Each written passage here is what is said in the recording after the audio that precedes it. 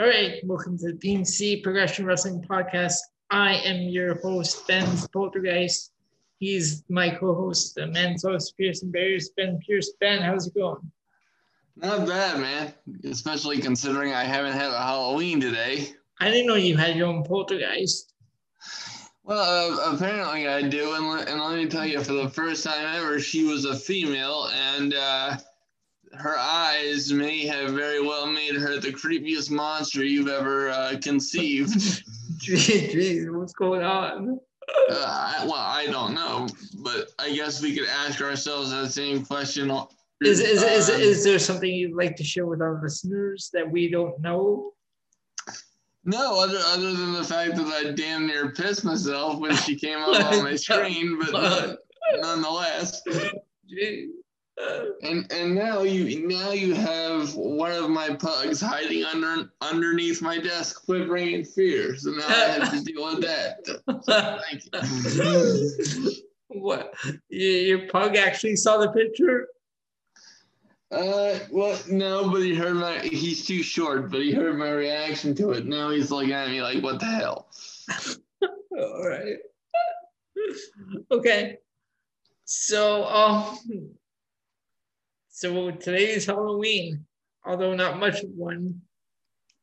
Yes, well, in combination with the coronavirus and the fact that I live in the middle of nowhere and I haven't had a trick-or-treater in 14 years. Mm-hmm. So it's pretty much a non-existent holiday, but I do enjoy Halloween movies and stuff like that. And before I came on the air, I was watching Lucifer.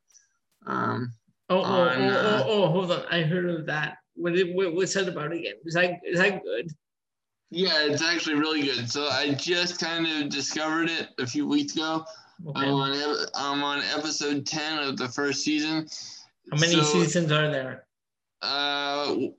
Well, there's 5 on Netflix, and then there's going to be one more to wrap it up. Okay, so basically, what's it about?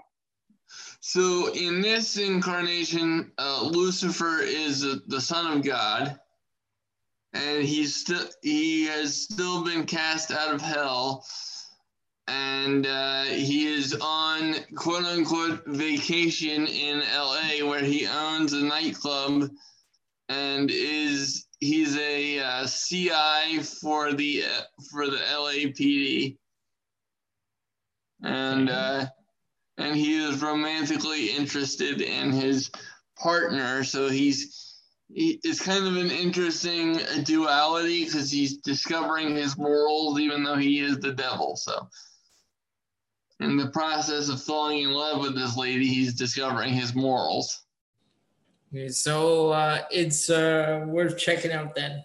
Yes, absolutely. I would highly recommend it. So we also had a lot of wrestling this past week. We had one pay-per-view and one returning event that took place in the middle of the week. And I have to tell you, I would actually have to put NXT on the top of my list for the week because I thoroughly enjoyed it, and I think it's one of the best NXT shows of the year because this year I think NXT has been hurt the most by the CV. So we are going to get into all that, and I think we should start with last Sunday's Hell in a Cell pay-per-view. Absolutely, makes perfect sense. All right, so here we go, our Hell in a Cell review. All right, Ben, what you think of this show?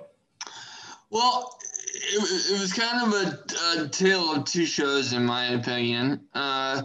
The Hell in a Cell matches, which obviously, it being the namesake of the show, it was built around these.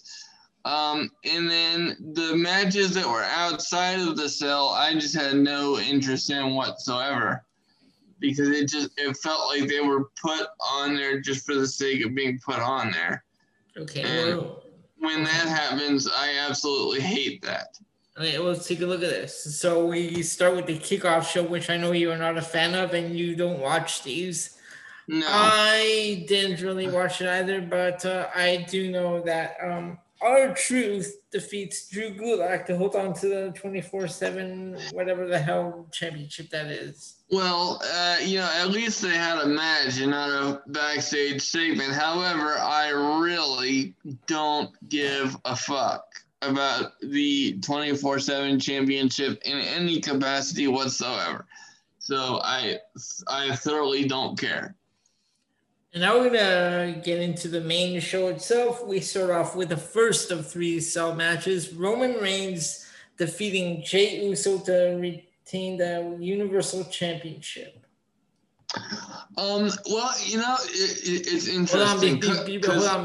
A couple of different things. Hold on, before we go on. They gave this match 29 minutes and 8 seconds. Okay, go on.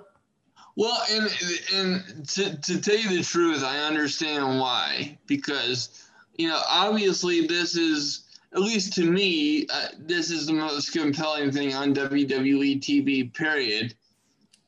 Since before Edge got hurt and kind of had to curtail his feud with Randy Orton for the time being. Hence why Randy had to enter a feud with Drew McIntyre. So, obviously, as I just said, this is far and away the most interesting thing on WWE TV. Now, I was surprised at first that this led off the show, because at first I thought, Sasha Banks and Bayley was gonna main event the show, because from a build perspective and just from the amount of time that Sasha and Bayley have been going at each other, I figured, this would main event the show. So actually, twice during the show, I actually tweeted like, okay, well, why isn't this the main event? And then after I saw the ending of Roman Reigns and Jey Uso, I'm like, okay, well then this is the visual that needs to close the show, especially with Alpha and Sika coming out, which I thought was the coolest fucking thing I've seen in a dog's age. So the storytelling aspect of this match was some of the best that I have seen in quite a long time. I would say at least a decade and a half. I gave this match a 3.5 stars. Yeah, and I would agree, because from a wrestling perspective, it wasn't really a match, so to speak. This leaned extremely heavily on storytelling, which I didn't really mind, because for me personally, I look for storytelling more than I look for wrestling. And unfortunately, the storytelling aspect is kind of a lost art in professional wrestling nowadays. But my faith in it has been recaptured in this storyline. I love everything about what they're doing with Roman Reigns now, because I've said it before on this show. I've never had a problem with the person behind the character. I actually respect a lot of what I've heard and seen from the guy. I think we kind of got to see a lot of who he was, through his fight with leukemia and things like that. And I've seen different things where he's with his daughter, and he seems like a stand-up dude. But just from a character perspective, the Roman Reigns that was forced down our throats for 5 years never did anything for me at all. And that's not personal. I'm just saying from an entertainment perspective, Roman Reigns just never did it for me. Okay. And then after seeing him transform into this tribal chief, kind of very, very prickish character, I'm like, okay, well, if he's capable of doing this kind of work as a heel, how come he wasn't a heel from the beginning? Because to me, you can't possibly compare the past Roman Reigns to this Roman Reigns. I mean, it's night and day, and the intensity just emanating from this guy, and the amount of interest that I have in Roman Reigns, I'll tell you, I have never felt this emotionally invested in this guy. So I am very into what they're doing, because, and I'll be the first to admit to you that when they started this feud with Jey Uso, before anybody realized what they were going to do with it, I was like, oh, no, please, God, no, anything but that. And the reason being was, I felt in them choosing Jey Uso, it really demonstrated a lack of depth in their roster, because I'm thinking to myself, okay, well, the only reason that you're having him go with Jey, one, is because of the family connection, but two, it really demonstrates what an awful job you've done in building baby faces despite the depth of your roster. I mean, this is just another example of WWE going with the old reliables and refusing to build more characters. Now that I understand, where they were going with it, I love every bit of this. Now as a match, it's really lacking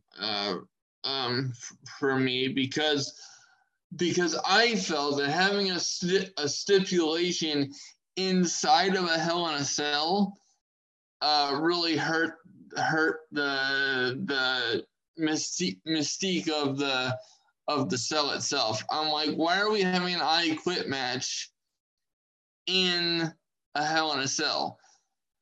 So from that perspective, I still don't like it. But having said that, the fact that Jimmy Uso only said I quit because Jey said I quit only because of what Roman was doing to his brother, that makes sense. But then again, if you were gonna go that way, it didn't need to be in a Hell in a Cell match, because you got 3 Hell in a Cell matches, and this one you've already put an I Quit stipulation on. Well, the I Quit stipulation makes perfect sense for the storyline, but then you don't need this to be in Hell in a Cell at all. And you already have 2 other Hell in a Cell matches on the card, which is complete overkill in and of itself. So, so if we just take it from a storytelling perspective, it was great. And let me tell you, Jey Uso has earned a whole different level of respect from me, because that guy has proven to me that he can hang in the main event scene, where largely we've just seen him as a tag team competitor for the last decade, and I felt that this showed a very nice deviation from what we typically see from the Usos. So hats off to them. Could it have been a little bit better in terms of a match? Yes, but in terms of storytelling and just kicking the ever living dog shit out of Jey Uso for the purpose of making the point that Roman Reigns is the head of the table, and just how they ended it with Afa and Sika, and that, you know, that old school feel of it. I absolutely love that. So from that perspective, this match gets an A from me. What about you? What did you think? Hello, you've muted yourself. How does that happen? Okay, sorry about that. I don't know how that happened because I didn't click anything.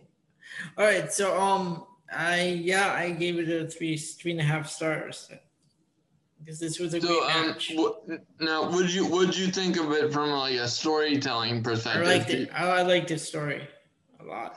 And would you have changed anything about the wrestling perspective? No, I thought it was great. Although the I Quit, I don't know why it was an I Quit match, but okay. Well, I mean, and as I said, I don't think it needed two stipulations. It either had to be a Hell in a Cell or an I Quit match, and for me, the I Quit stipulation made more sense because of its personal nature. But right. You know, I just think the whole Hell in a Cell stipulation is so misused in comparison to the kind of thing we used to see like back in the day when it was, you know, Kane and The Undertaker or Undertaker and Shawn Michaels, you know? Yeah.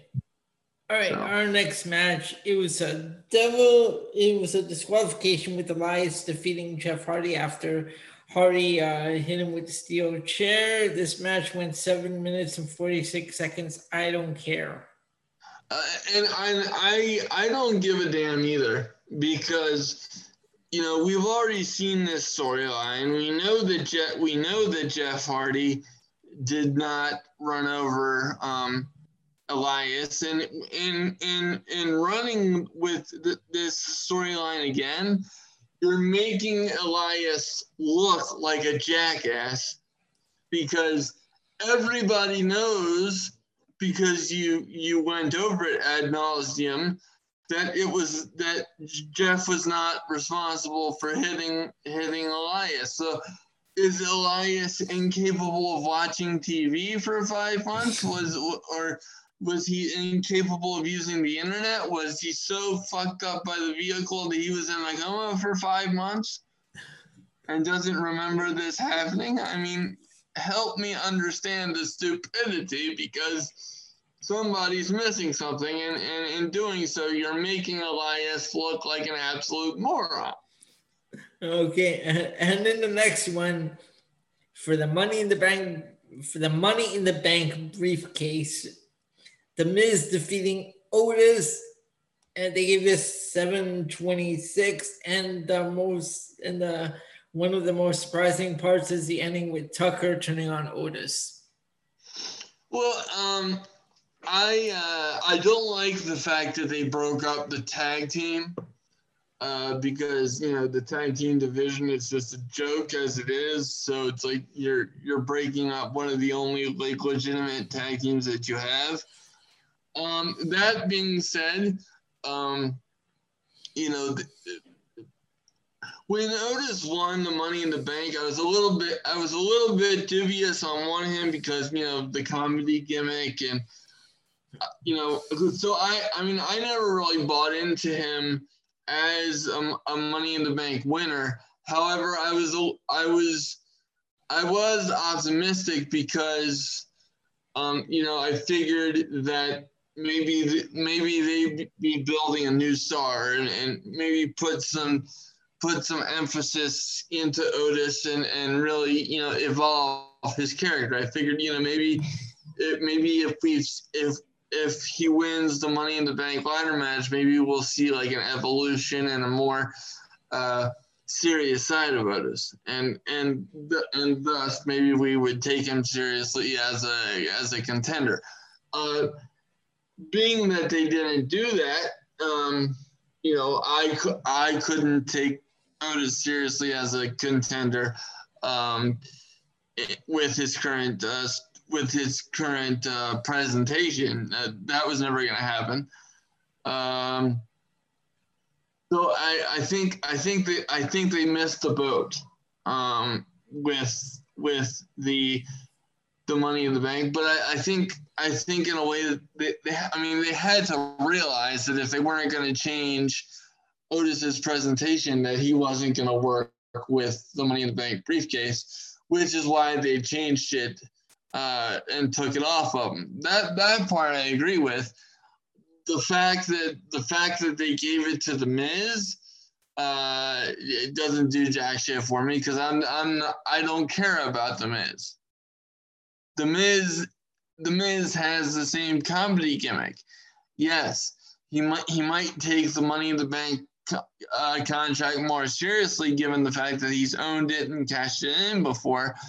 But that being said, I don't care about this version of The Miz.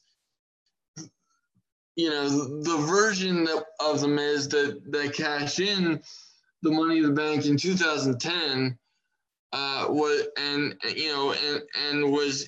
the main event of WrestleMania in 2011. That's a much more serious version of The Miz and one that I can take seriously as a championship contender. This one where he's just dicking around, hosting the Dirt Sheet with John Morrison, I don't give a fuck. And therefore they're taking one of my favorite gimmicks of all time, that being the Money in the Bank, and just bastardizing it. So it's like, I don't care. So you mean you don't like his whole hey ho ho? Oh, I haven't liked The Miz for years. Oh, come on. That's so cool, though. That song is good. No, it's not. Where's the mute button on my side of this motherfucker? Don't I have the option to do that? Oh, yes, I do. Excuse me.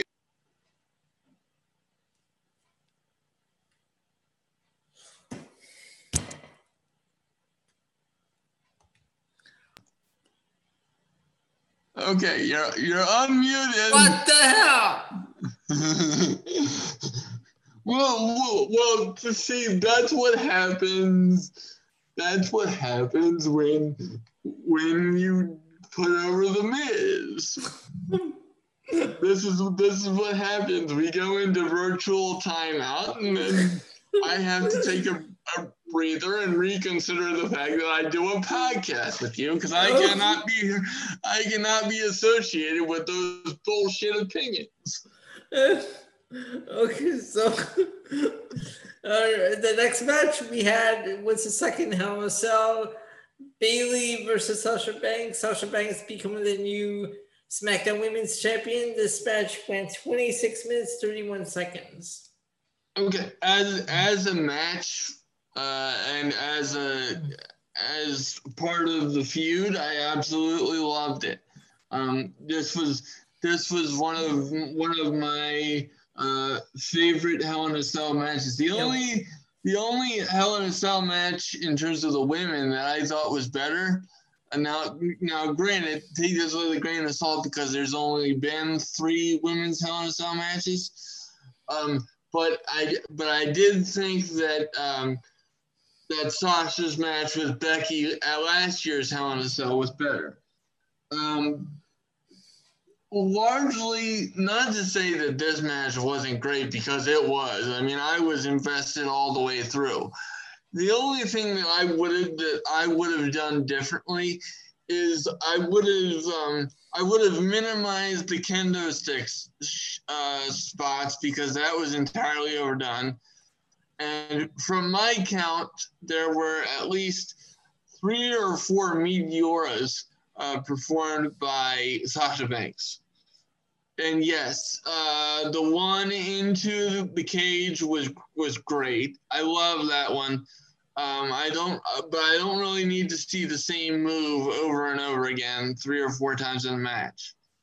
I'm just not interested in that. You start to lose my attention when you overdo a move to that extent. And as it relates to both the Meteora and the kendo sticks, that was overdone.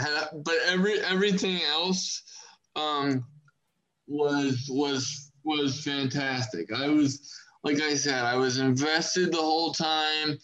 You know, of anyone that had a Hell in a Cell match on this card, this was the feud that belonged inside Hell in a Cell, and for that reason, that's why I thought it should have been the main event.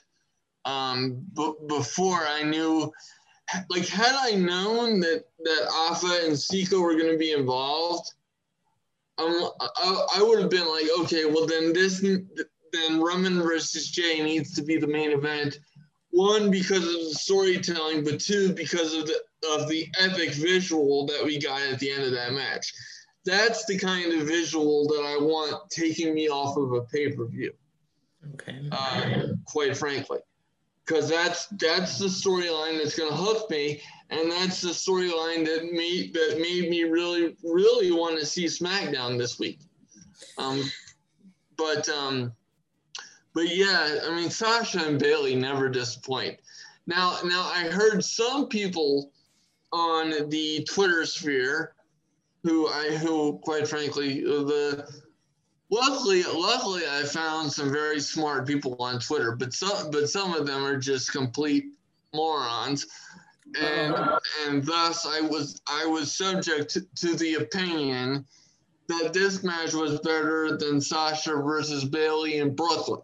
No. And no, it's not. Can we mute those people? I was very heavy on the block button when I was seeing that opinion. Blasphemous! How dare you? Oh my God! I mean, Jesus Christ! Oh my goodness! I mean, that match in Brooklyn is a pillar of the rebirth of women's professional wrestling. That stands in a league of its own. That, you know. And look, take nothing away from their Hell in a Cell match. Like I said, that match was, in my opinion, it could have been argued that should have been the only Hell in a Cell match on the card, because there's no way that there should have been 3 Hell in a Cell matches. Like I said, Roman versus Jay didn't need it, and Drew versus Randy. I'll tell you what, by the time they got to that match, I was disinterested in the Cell, because I'm like, okay, well, there's nothing that they can do. One that I haven't seen tonight, but it's probably, you're not going to be able to do anything that I haven't seen in years past. You know, so it's just, I don't know. But hats off to Sasha and Bayley for continuing to deliver on one of the best storylines that I've seen. All right, and the next match, again, I don't care. Bobby Lashley defeating Slapjack by submission to retain the U.S. Championship. Now, I'm just going to say 2 things about this match, because we're going to breeze through this really quickly. One, I don't care. Because it wasn't advertised, and 2, it just seems like having a match for the sake of having a match. And based on how they've handled Retribution, and the fact that it's one of the worst storylines I have ever seen in terms of how it's been executed, I no longer give a fuck, and my mind really starts to wander when Retribution is on my screen, because I am so done with it. It's butchered to the point where it's just it needs to die. So Retribution has heat with Ben. Well, you know, because in theory, it's a cool storyline. Like, if you had told me, you know, before this storyline was born, that you're gonna have you're going to have NXT people who are dissatisfied with being overlooked by the WWE machine and coming to take what's theirs and destroying the main roster and taking what they want. That's awesome. That storyline builds itself, in my opinion, but then just to see it executed the way it has been, where you have people running around for weeks on end looking like Antifa, with no storyline advancement whatsoever. And then you finally start, and then in one promo where they come out looking like Slipknot knockoffs, you know, and I gotta tell you something, as a music fan, because I'm a real big fan of Corey Taylor, more for Stone Sour than Slipknot, but even so, that being said, when something that you're doing gives me bad incarnations of anything that Corey Taylor was associated with, I got a problem. Number two, you know, they look like Jason Voorhees knockoffs. Like, what the fuck is going on? Like, you know, my 10-year-old nephew who just dressed up as Halloween, you know, tonight, they'll go trick-or-treating.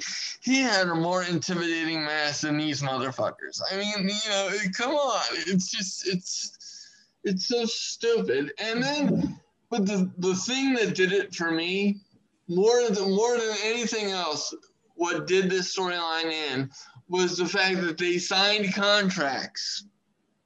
They had Retribution sign contracts for a company that they vowed to destroy. Cue the head explosion, because at that point I'm like, okay, fuck you, I don't want to see it. And I know that our listeners can't actually see me while I'm doing this, but I'm getting so animated that I flipped off the camera. And I was not flipping off my co-host, but I literally flipped off my camera. Okay, and then that brings us to the main event: Randy Orton defeating Drew McIntyre in the third Hell in a Cell to become the new WWE champion. They gave this one 30 minutes and 31 seconds. Okay, well, number one, this match should not have been the main event because I was least interested in this match of all three Hell in a Cell matches. Number two, you kind of booked yourself into a corner where I felt that Randy Orton had to win, because you're not going to have him lose 4 straight pay-per-views, because he had lost at 3 pay-per-views prior to that. You know, he lost twice to Drew McIntyre. And then he lost at one point in the middle of that to Keith Lee at Clash of Champions. So I'm just, so from that perspective, okay, you're not going to have the Viper lose 4 times in a row. That's been established. So on one hand, I'm glad that they gave it to Randy. I think that opens something up for when Edge comes back and adds another layer to their feud. But on the other hand, I'm not really interested in seeing Randy Orton as champion again. And that's not necessarily a criticism. I mean, look, Randy Orton's been doing some of the best work of his career. You know, if Randy Orton versus Edge had been you know, built just on promos itself, and or would be remembered in history just for the promos themselves, then that would probably be one of the top feuds in wrestling history, quite frankly, because those promos were fantastic. But you know, seeing a 40-year-old Randy Orton as champion when you have the most stacked roster that I've ever seen, and yet you're misusing it to this degree, that doesn't really interest me. So I don't. It's nothing against Randy, but there's just something about it that just doesn't interest me. So. All right, so that's our review of Hell in a Cell. We're now going to move on to our review of Monday Night Raw. And thank God you're doing this review, because I just can't.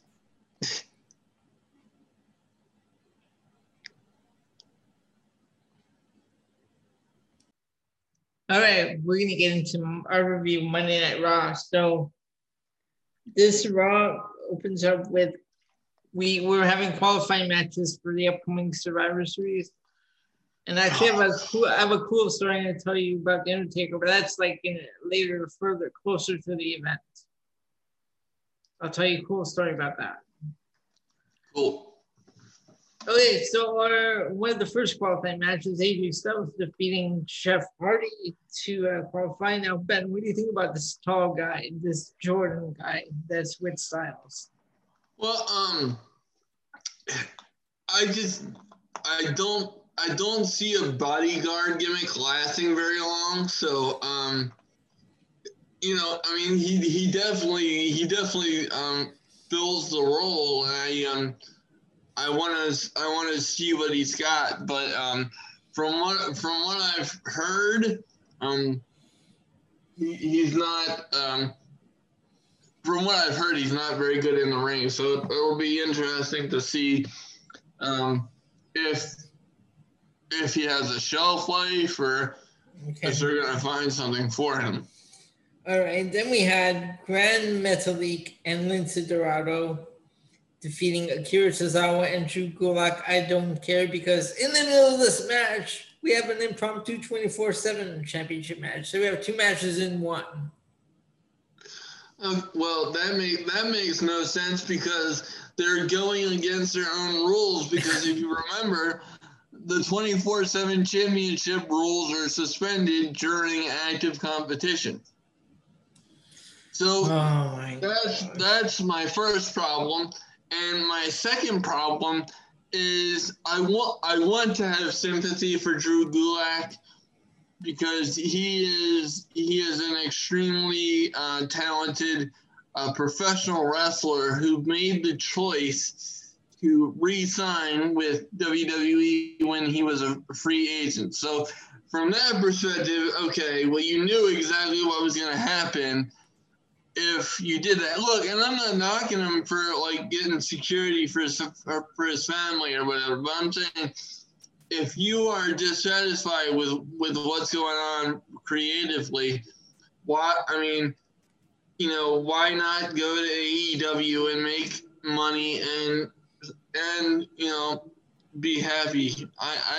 So more power to him if this is what he wants to do. But it's just, if I'm him, I would have gotten as far away from this company as humanly possible, because the fact that they have this guy, of all people, going for the 24/7 championship is just an absolute joke.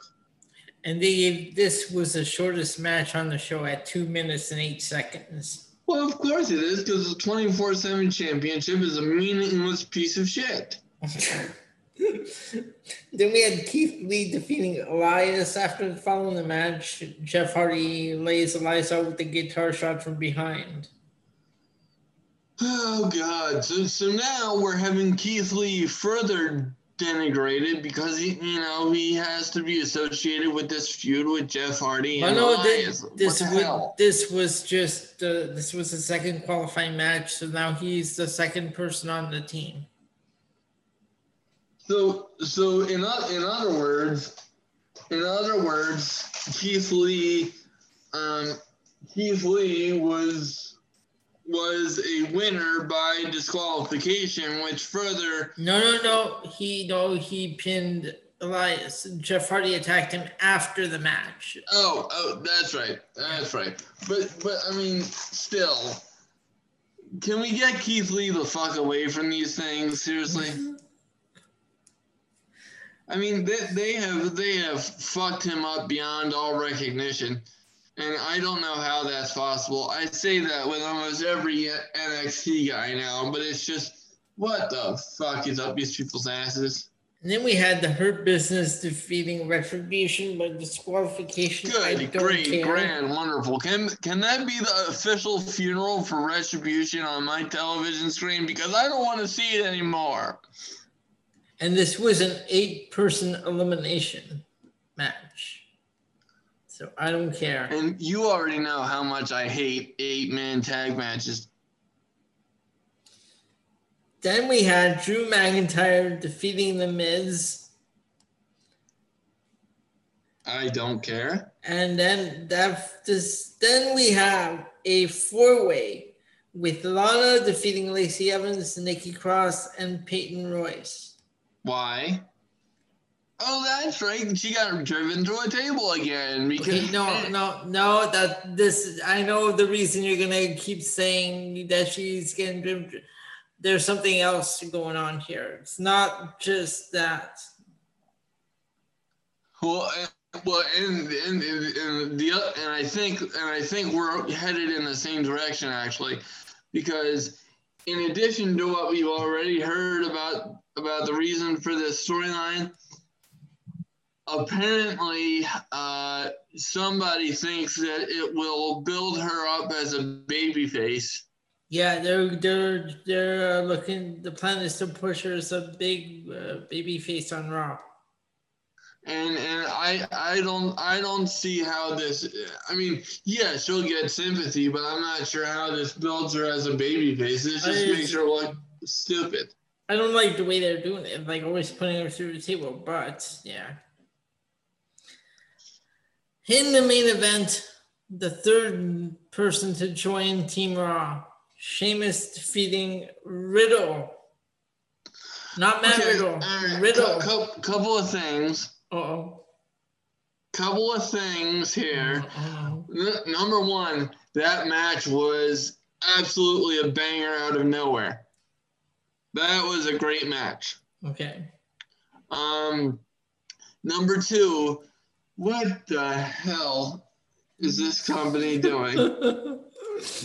Ladies and gentlemen, boys and girls, children of all ages, everyone that listens Generation X probably presents its World Tag Night. Okay, sorry.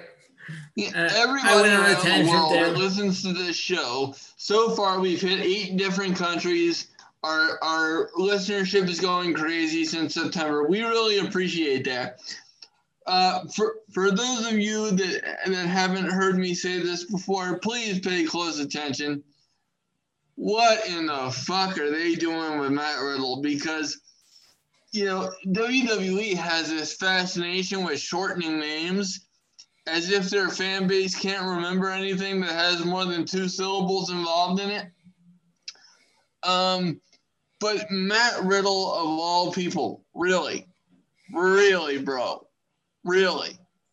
Because, okay, number one, probably one of the most legit talented dudes on the roster, can legitimately kick your ass with the UFC thing, has every bit of charisma, everything you're looking for.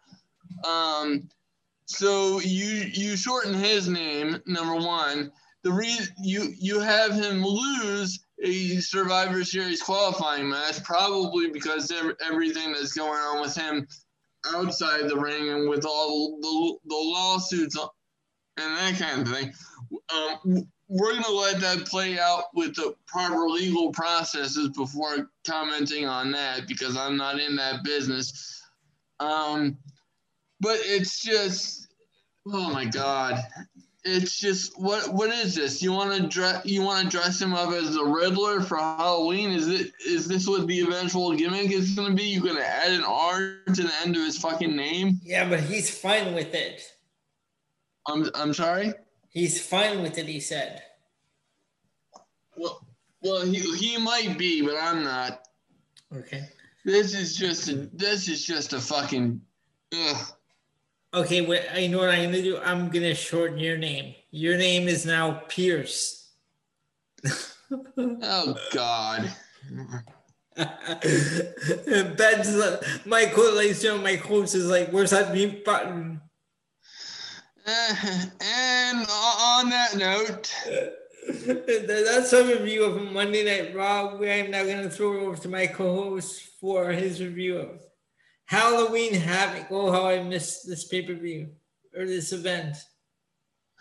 Yes, and actually, I had very low expectations for this because prior to the show, there were only 2 matches advertised. Yeah, that's why we didn't give our predictions last week.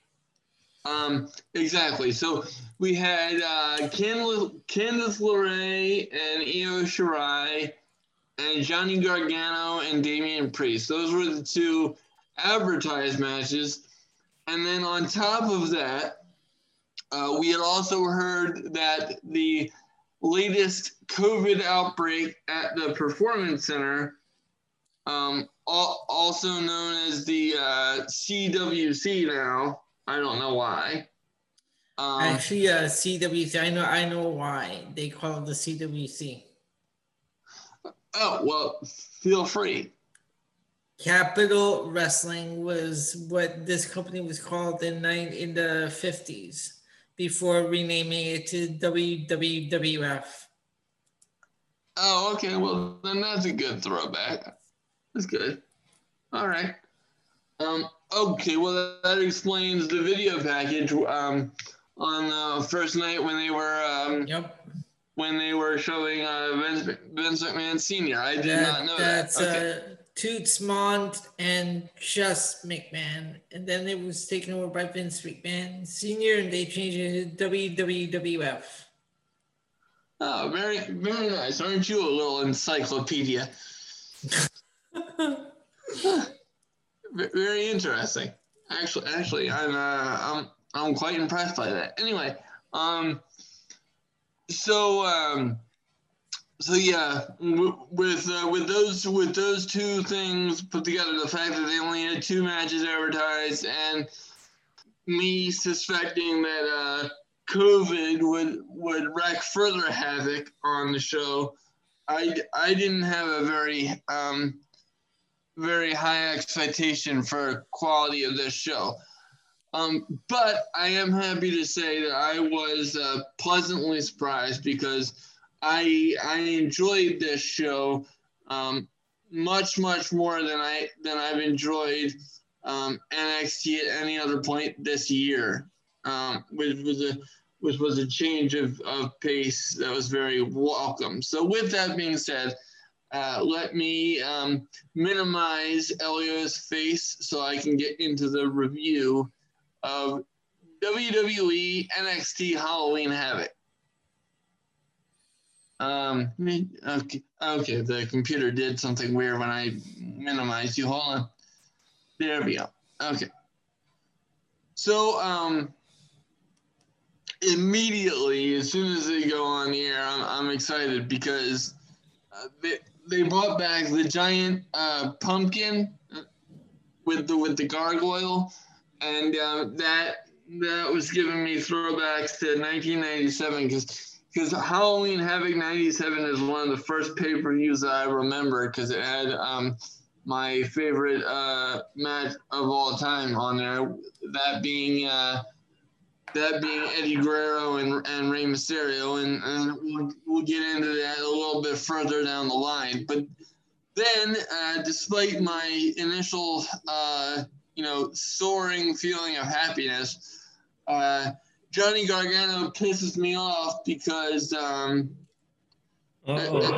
as soon as Johnny gets out to the ring after Priest was played to the ring by a live guitarist who did his entrance theme, which by the way, that was absolutely sick. I love when NXT has live performances because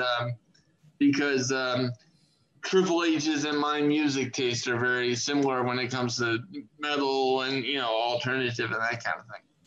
So I appreciated that. But then out comes Johnny Gargano, and as I've said, I have trouble buying into him as a heel, but having said that, when he cut the pumpkin and, the deflatable thing shrunk, I was legitimately pissed because I do like the pumpkin. So he automatically had my ire raised for that. Uh-oh. And then we get the, before any of this, we get the first spin the wheel, make the deal moment of the night, and Shotzi Blackheart is out in a electric chair to spin the wheel. And it lands on a Devil's Playground match. And I'm thinking to myself, well, what the fuck is a Devil's Playground match? Ladies and gentlemen, it is nothing more than a no disqualification, no count out match. So I really didn't need the fancy, thing. But I get it. It's Halloween, whatever. But this was really nothing short of a false count anywhere. That's what it was.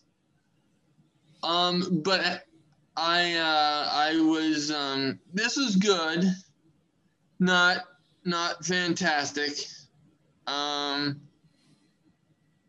The two spots that I really appreciated were was the spot with the coffin where it scared Gargano, and then the spot where out comes the Reaper fresh from a Scream film to help Johnny. And come to find out, the Scream character was played by Indy Hartwell. Really? Hold on. How do you know? Did they reveal that? Well, no, but it was reported. It was reported after the fact, and it actually makes sense because if you recall, from several weeks ago, Indy Hartwell was involved in several at-home segments with Johnny and Candice. One where they had this disagreement over dinner, and then another one where Indy delivered a TV to the house to replace the one that was broken. Right. Yeah. As a result of the dinner altercation. So okay, that was it. So that was nicely played in. Mm-hmm. And then the other part that I really liked was when a tombstone was broken to knock out Priest, and he also went through another piece of the setup there, which looked very cool.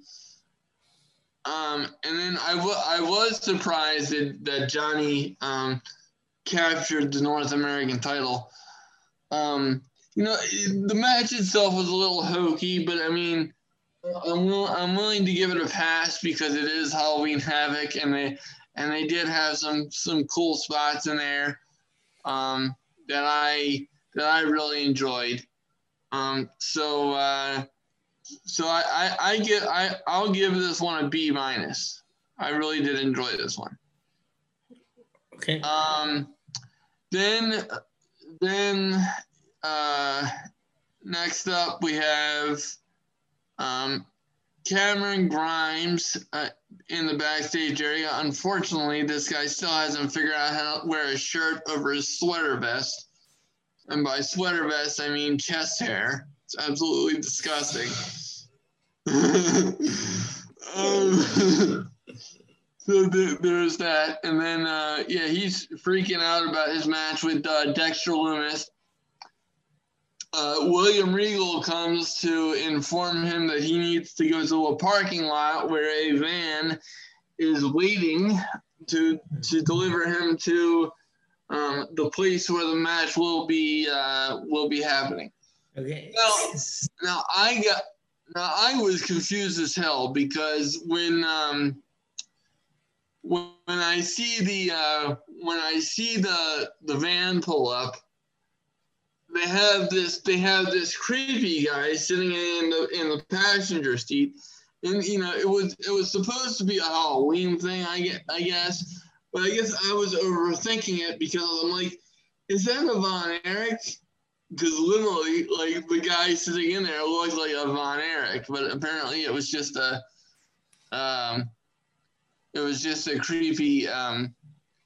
creepy Halloween character. Speaking of creepy, out comes Michael P.S. Hayes in his orange getup. I could have done without that.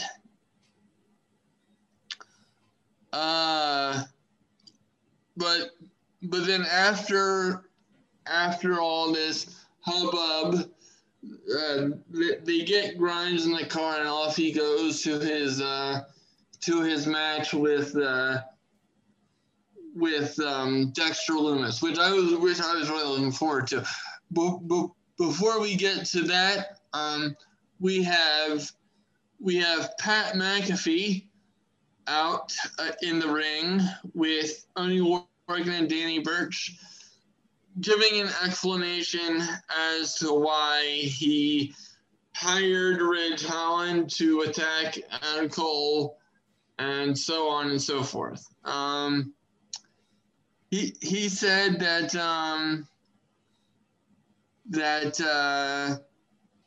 he's got his hands in a bunch of things, like he does Sirius XM, College Game Day, and more and more. He didn't have time to get revenge on Adam Cole himself after their face-off at TakeOver 30. So he hired Ridge Holland to do it and gave him a Mercedes as payment. Now, unfortunately, Ridge Holland broke his leg in the process, so that was an expensive mistake. Yeah, I would say a Mercedes in exchange for a broken leg would be an expensive mistake, but I don't know. If somebody gave me a tricked out Mercedes, I might be willing to break my leg. Considering my legs don't really work very well in the first place, that might be a worthy trade-off for me, but I'm not sure about Ridge Holland. Oh, wait a minute. I already have a Mercedes in my driveway. I'll just have my mom drive me around. So I guess I don't have to. I guess I don't have to break my leg anyway. Oddly enough, though, I have to have a discussion with my mom. We've had that car for a while, and I still haven't been in it because that's her car. But maybe I can butter her up to give me a ride one time. Anyway, aren't my sidebars very entertaining? PNC exclusive. Exactly. So we get the explanation, and then out comes the returning Pete Dunne, who looks as if he's going to assist Kyle O'Reilly, who came out to stop Pat from talking all this shit on Adam Cole. So then out comes, like I said, out comes Pete Dunne, and he hands Kyle O'Reilly a chair, so it looks like they're gonna go 2-on-3 against Pat McAfee, Oney Lorcan, and Danny Burch. Long story short, Pete Dunne turns heel and joins up with McAfee's contingency. I'm not sure why a badass like Pete Dunne would need to join up with Pat McAfee. It doesn't seem like a personality match, but that's just me. Okay. Then after that, that's when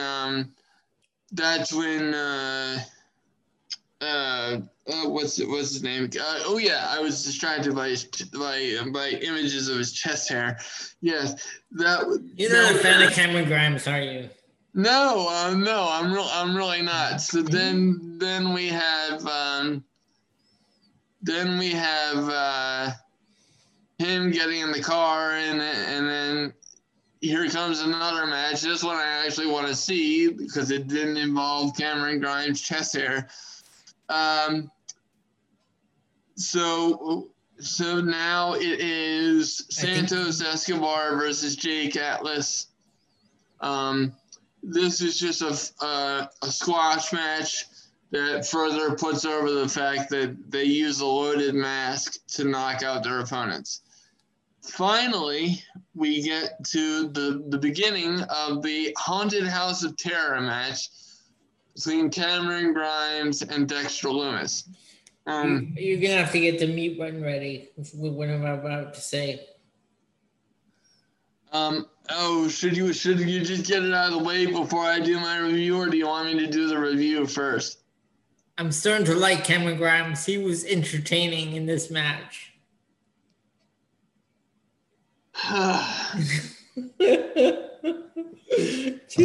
the moon. No. The only thing that needs to go to the moon is his character after he takes a razor to his chest. Oh well, whatever. Anyway, but yeah, I actually like how they did this, splitting the match up into different segments because they went the cinematic route with the haunted house. So I actually really like that. So in the first part of it, we get Grimes shouting at Lumis that he's here and he's not afraid of him, and then he gets scared by a deer head on the wall, and a phantom tricycle. There was also a throwback to Heath Slater's gimmick because we got a "You Got Kids" from Cameron, so that was pretty funny. And then this was a really funny part. So as he finds a referee after this, and continues to search the house for Lumis. Well, he encounters. I have a question. Yeah. What was that part where we found that referee? What was that about? I get the reference. I get the movie reference. I'm wondering if that's where they went with that one. Well, like a bubbler witch type thing. Yeah, I think that's where they were going with it because especially when he turned around and he had the scary face. Yeah, okay. But anyway, so after this encounter, Lumis continues to search the house, and he finds a shower with a silhouette involved. And he gets all excited because he thinks it's Loomis' sister, and tries to get in there with Loomis' sister. Well, it's not Loomis' sister. It's a demon girl that looks like she took posing lessons from Bray Wyatt because she's bent over backwards, like a crab. And then he gets scared and runs away while being pursued by all the creepy things that were in the house. We cut back to live action from the Capitol Wrestling Center, and it is now time for Raquel Gonzalez versus Rhea Ripley. Can I just say that haunted house match? That kind of creeped me out. That was scary. Well, and it's not over because they continued it throughout the evening. It was kind of I'm saying that was scary. That kind of creeped me out. Yeah. Well, remind me off the air. I'll tell you my haunted house story. I can't tell it on the air because it's kind of grim. I don't want people to get the wrong idea, but I'll tell you about it off the air. Okay. So Raquel Gonzalez versus Rhea Ripley. Now that we're back to live action, and you know, they keep putting this feud over as like a battle of the badasses or whatever, and maybe it's just not. Maybe Raquel Gonzalez isn't my thing, but it's just I don't really see much out of her other than she's just like she kind of looks like China to me. I don't really know. But anyway, it was a decent match, but to me I just get taken out of it because Rhea Ripley, even though she was the winner, to me between the two of them, Rhea Ripley is so much more interesting. So, but I did like the fact that they had Rhea Ripley playing from behind, and it wasn't just a squash match because originally I thought that's what it was going to be. So after that, wow, they actually called this match a very, very good. I wasn't getting that. Oh well. So we're back to Cameron Grimes, and she he has returned to the arena, and then we get a backstage segment where Killian Dane is dressed up as Hulk Hogan. I was not interested in this. Then Killian Dane enters, and he is the Shockmaster. But it was emphasized that he didn't fall over because he didn't want to. Then right in the middle of this, two more guys enter, dressed as the Giant and the Yeti as a throwback to Halloween Havoc 95. I wasn't really interested in this. Luckily, we get back to Grimes versus Lumis quite quickly, and they actually face off in the ring, and we got the Smoke and the Zombie Girls and things like that. It was kind of cool. I would have expected this to be a little bit campy, but it was done very, very well.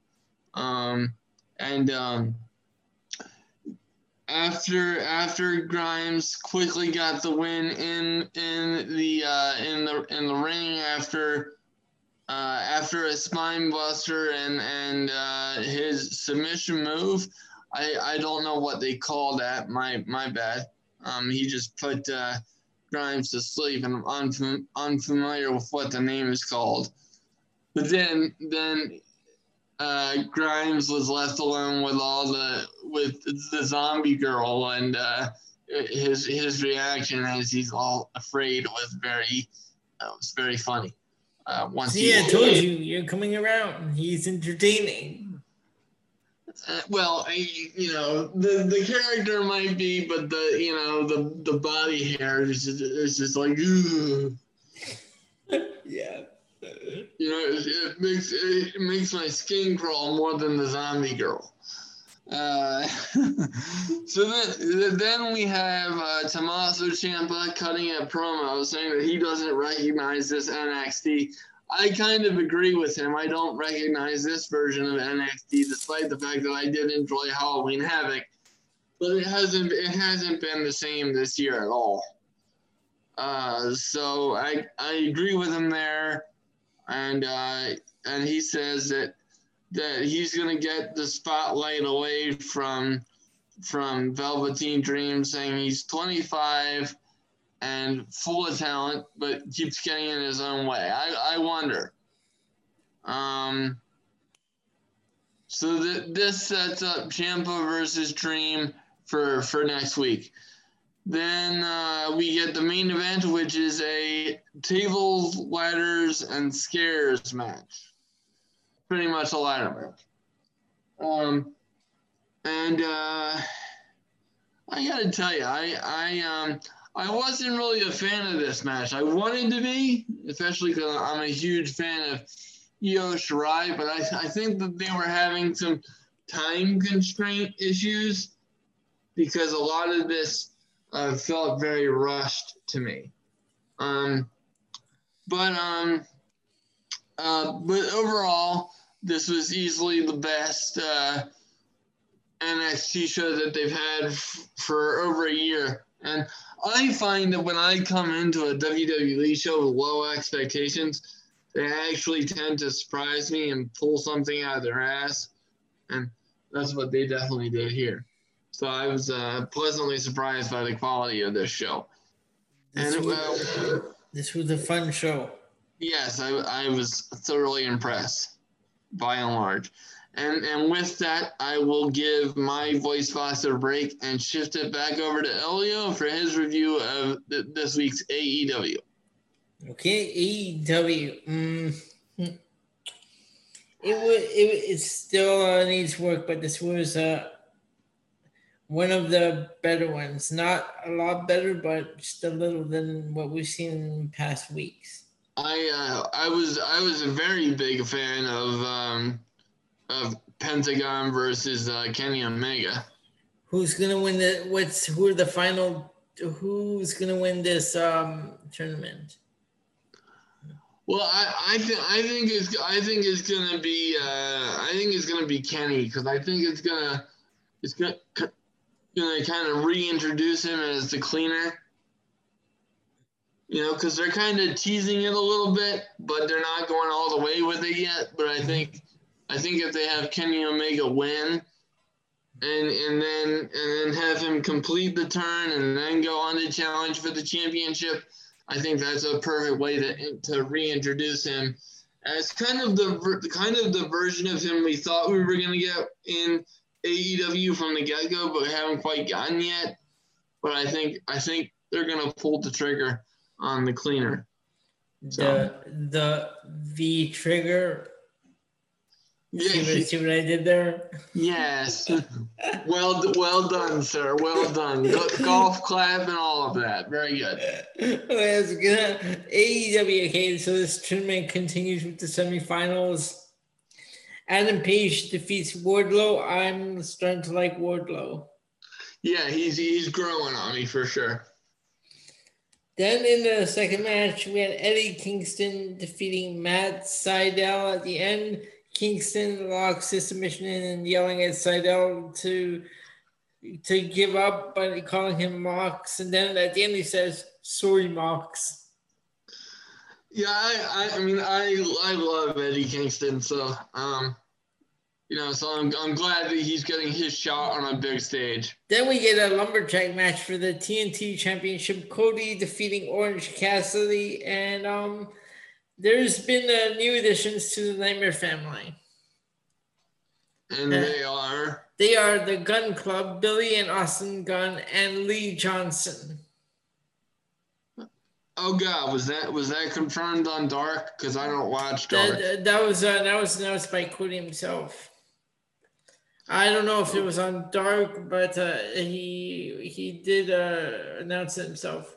Oh God! Well, I guess they had to replace Allie, who is now back with the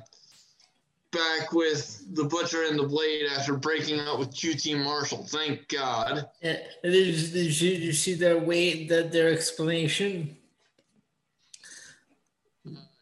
No. Their explanation was that apparently she maxed out Marshall's credit card.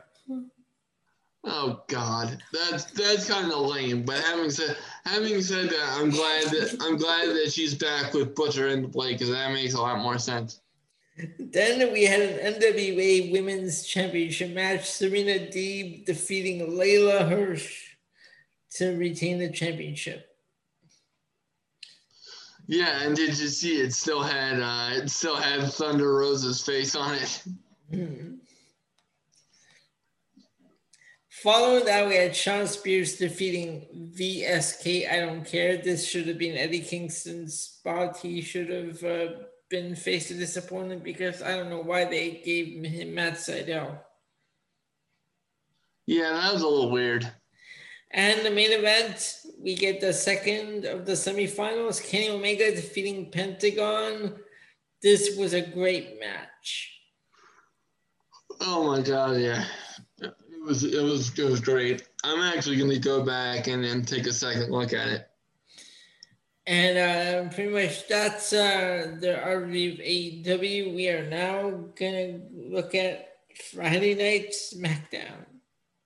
Oh Christ! Well, actually, not so much. This was a much better show than usual because they had the follow up from Hell in a Cell. So with that being said, I will retract my earlier hubbub, and let's get to the review here.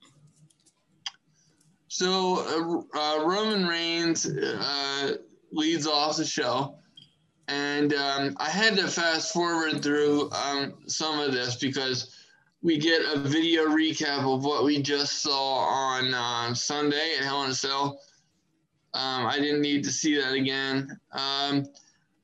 So they show Roman and Paul headed to the ring, and then we get a shot of Jey Uso, who's already in the ring, presumably awaiting orders from his new tribal chief, because per the stipulation of Hell in a Cell, he now has to fall in line or be excommunicated from the family. So I was very interested to see how they were gonna do that, and we'll get into that further as we go throughout the show. So this promo was some very good character work from Roman. Really emphasized him as a dick, which I appreciate in my heels. It's kind of a throwback to like Triple H and Evolution, kind of like, he's the man and everybody else needs to fall in line. But what really put the promo over the top for me was the emotion shown by Jey, because you could really see the turbulence that he was feeling in terms of emotions, because you kind of thought that he didn't really want to feel the way he does about Reigns, but having him say that he hated him for what he was doing to him, and the fact that he only said I quit to save his brother, and that he doesn't respect Roman. This was a really good promo. The only thing that I would have done differently, not necessarily with this promo, but just throughout the evening, I would have had some backstage segments with Jey, kind of like internally wrestling with his decision, because in this promo you could really feel the emotion from him, but then at the end of the night I was a little bit confused by how completely Jey seemed to fall in line and just kind of magically turn heel for the sake of his family. Now obviously that's the logical conclusion. I just would have liked to have seen a little bit more build, especially given the emotion that he was exhibiting in the beginning. It was kind of it was a really sharp contrast from the emotion in the beginning to just the completely falling in line and kicking Daniel Bryan's ass to prove a point. But before we get into that any further, the first match of the evening was a Survivor Series qualifying match. The tagline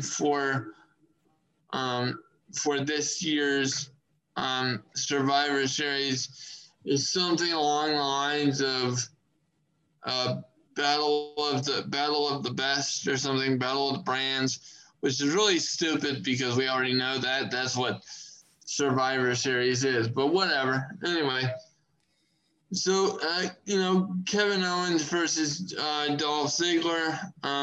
Kevin Owens was definitely the right winner here. Nothing special. For me personally, whenever Ziggler is in a match, I kind of tune out of it now. Even though I love Dolph Ziggler, but it's just I know how they're gonna book him. So it's like anytime he's in a big match like this, I just know he's gonna lose. So but whatever. And then the fact that he wears the dad hat with with SmackDown on it now, it's just kind of stupid. But that's just something small that I noticed that I hate. So after this, we get a Lars Sullivan interview segment with Corey Graves, and on its face, I like this. But just with Sullivan sending confirmed dick pics to people, I'm just not very interested in this storyline. But I don't care about this guy. But the interview was good. It kind of dove into why Lars Sullivan is being called the Freak, because if you didn't notice by the 22 times per show that they call Lars Sullivan that, Lars Sullivan is a freak. Breaking news, Elio. I'm not sure if you realize that. Well, actually, hold on. I'm going to tell you even more. You know how they got rid of Matt Riddle's name, right? Yeah. They're moving away from calling Lars Sullivan by his name. They're just referring to him as the Freak. Well, that's just stupid. That's just really fucking stupid.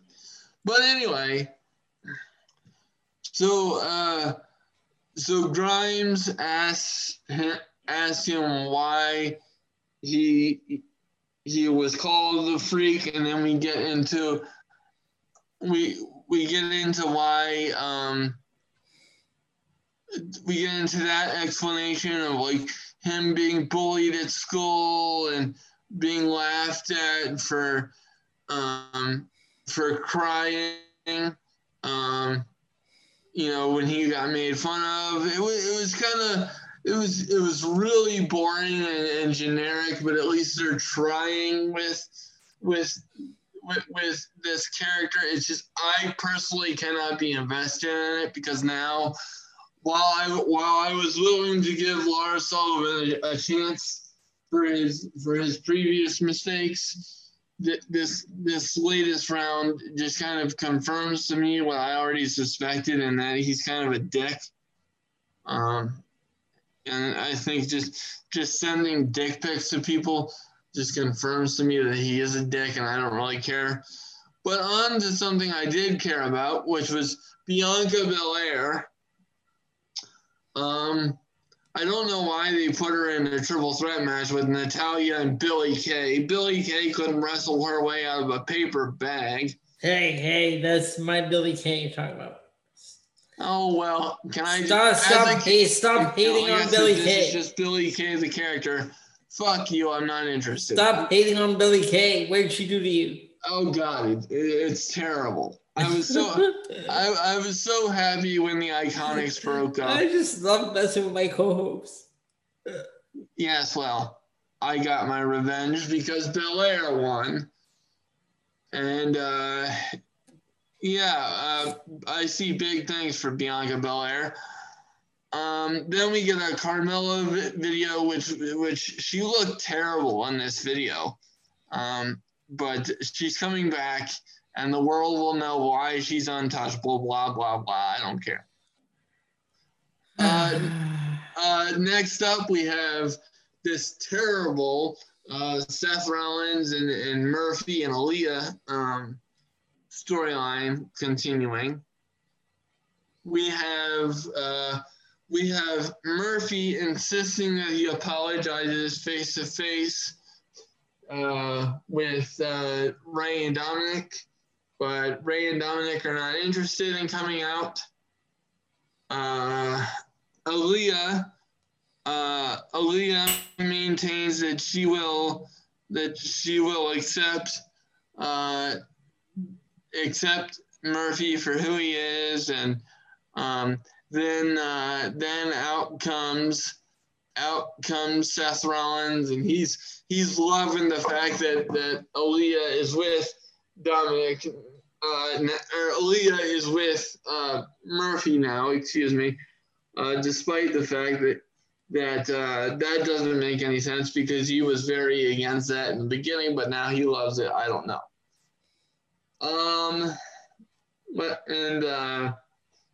And so he tells Murphy that Ray will never forgive him and blah blah blah. And then out comes Dominic after Rollins starts talking to Aaliyah and saying that she gets it in a way that the rest of her family doesn't. Apparently Dominic has a problem with that, and they start to brawl. So then Ray comes out to save Dominic, and commences to beating up Murphy, who has gotten into a altercation with Dominic, and instead of being concerned about her family, Aaliyah is more concerned about Murphy, and this segment ends in them kissing. So we're subjected to that, and like I said, to me this is just aside from the fact that the storyline sucks, I'm just not interested in being subjected to a 32-year-old making out with a 19-year-old. I know it's not illegal, but to me, it's just very creepy. Mm-hmm. And maybe even more so because I am 32, and it just kind of bothers me. But I mean, it would bother me no matter what the age. That if this was going to be the age difference, this is just very creepy for me. So, but aside from that, I hate everything about this storyline now, so I'm not interested. Then we get a generic Street Profits, and then Cesaro and Nakamura match. I don't really care. So then after that we have Sasha Banks out to celebrate her title win. Out comes Bayley to respond, and they're going to have another match next week. Now, this further confuses me because it seemed to me that their Hell in a Cell confrontation was kind of built to be the end of the feud, especially since Sasha Banks won. I can see the feud continuing if Bayley had retained. That's why I picked Bayley to retain at Hell in a Cell. But being that didn't happen, I'm wondering why they're having another championship match at SmackDown next week. I'm going to tell you right now why. Oh, please, by all means. Okay, in the past, Sasha has only lasted a week as champion, right? Yeah. I think this time they're gonna keep the belt on her instead of having her lose right away. Then they're gonna put this aside till after Survivor Series, closer to the Rumble. Bayley's gonna enter the Rumble, win the Rumble, and she's go on to face Sasha Banks at WrestleMania. That could be good. That could be good, but like the even though the Hell in a Cell match was good, it's just its placement within the feud is just weird. Because to have to have their first match and then you have another match 2 weeks later, I just, you know, it makes more sense to me if the Hell in a Cell takes place at the end of the feud. But from your logic, it does make sense. So I hope that's what they end up doing. So then main event is Daniel Bryan versus Jey Uso. And I really thought that as soon as Roman Reigns came out, that Jey Uso was going to lose. Because I thought that Roman's presence would distract him, and that with Jey Uso losing, it would give him even more of a reason to join up with Roman because he was tired of losing. But I was very surprised that he actually got the win over Daniel Bryan and really commenced to kicking the holy shit out of Daniel Bryan. So like the alarcity with which the heel turn was completed for Jey Uso after what we saw earlier in the evening, it was good, but it was kind of confusing for me, and I would have handled that a little bit differently. So, all right. But that being said, with those two storylines holding my attention, this was a very good addition of SmackDown. All right, so that is our review of SmackDown. Now, Ben, we're gonna take a break, and then we will be back to wrap up the show. But this week we have a list, courtesy of my good friend, the List King. Oh, good. Oh, good. So stay tuned for that. All right, fans, we are back. Ben, we're gonna get into a top 10 list, courtesy of my good friend, the List King. Yes, and before we do, we should let people know that we don't have our regular time travel segment this evening, but it returns next week. The DeLorean is having the flux capacitor replaced. Yes, actually, before we get into this list, let's take a look at what we do have next week. Where are we going to next week? Let's take a look. November the 7th. Okay. Yes, we had already settled on November to remember from 1999. Yes, November to remember 99. We are going back to Sunday, November 7th of 1999. November to remember. So to hold you over, we will be compiling our list as we just stated. All right, so this is from 2016. I don't know why this guy doesn't have more up to date. I mean, I know he can't really do anything for 2020, but we have 2019 and 2018 and stuff, but it's okay. It still works. This is a top 25. Well, I have 26 here, but top 25 greatest Impact Wrestling champions. Well, for me, number one has to be Kurt Angle. Okay. All right. Well, we usually do top 10, right? Yeah. So let's do our top 10. Number 10, Ken Shamrock, the very first champion. Okay, I can see that. Plus, he did. The Rock just inducted him into the Impact Hall of Fame.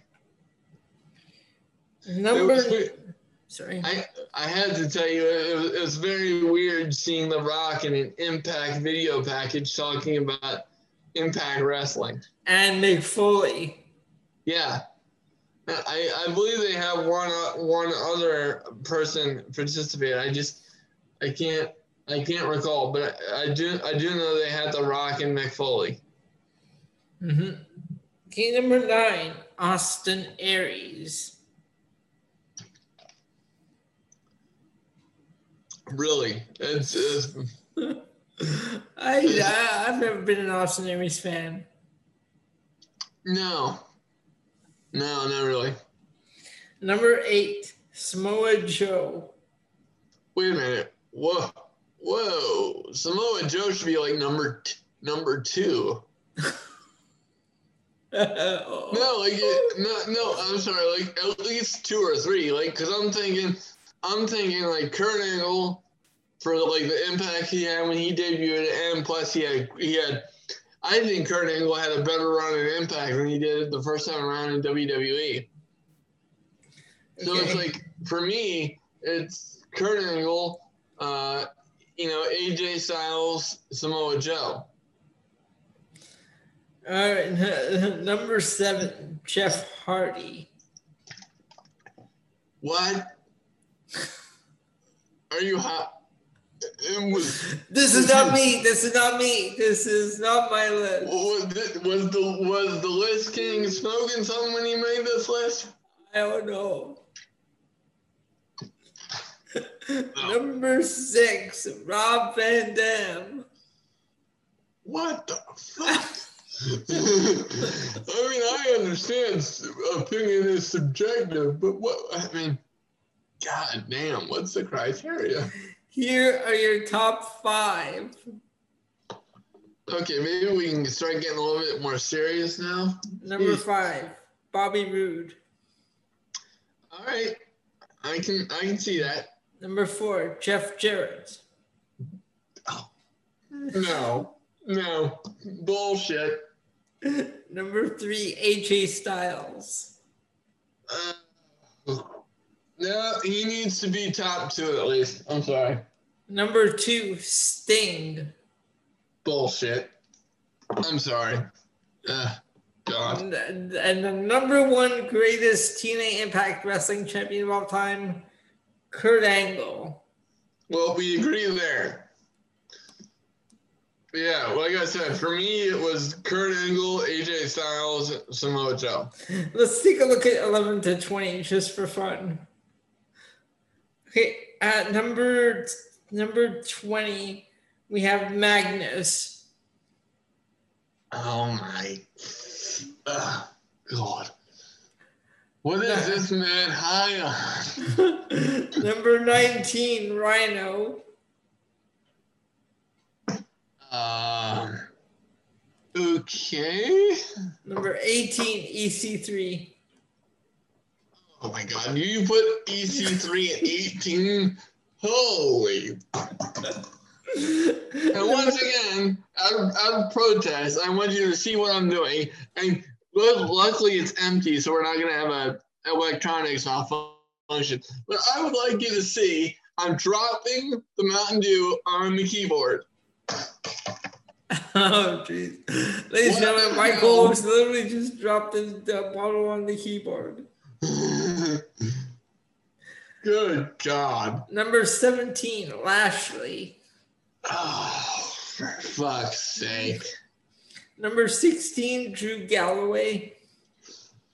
Okay, well, I can see that, but, but still. Number 15, Mick Foley.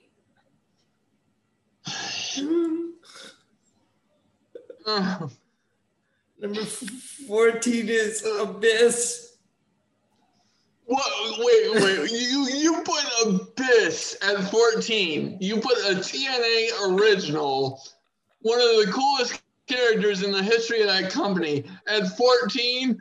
I would like to say, now, I don't know you personally, sir. You could be a lovely individual, but your ability to make lists, I mean, I understand it's subjective, but fuck me senseless with the devil's pitchfork. What the fuck are you on? What the hell?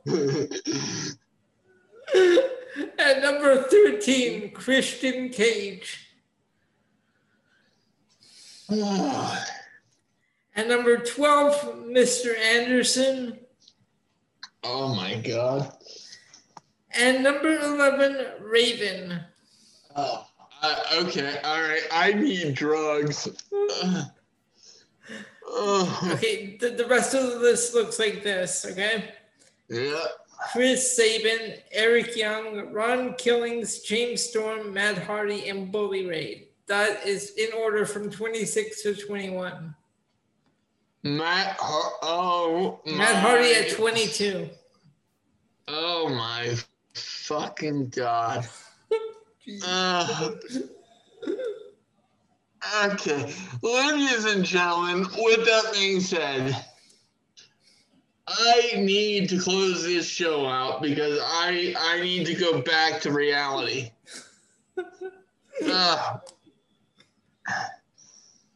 Oh, I miss the DeLorean.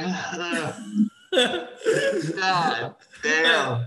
Well, I'm gonna go to the shop and check on it later this week to see if it's ready. Well, it should be ready by Wednesday. Jesus Christ. All right. So with that being said, Ben, we say we bring the show to a close. Absolutely, my friend. All right, fans. I'm Elio. He's Ben. This is the PNC Professional Wrestling Podcast. We'll talk to y'all next week. Very good.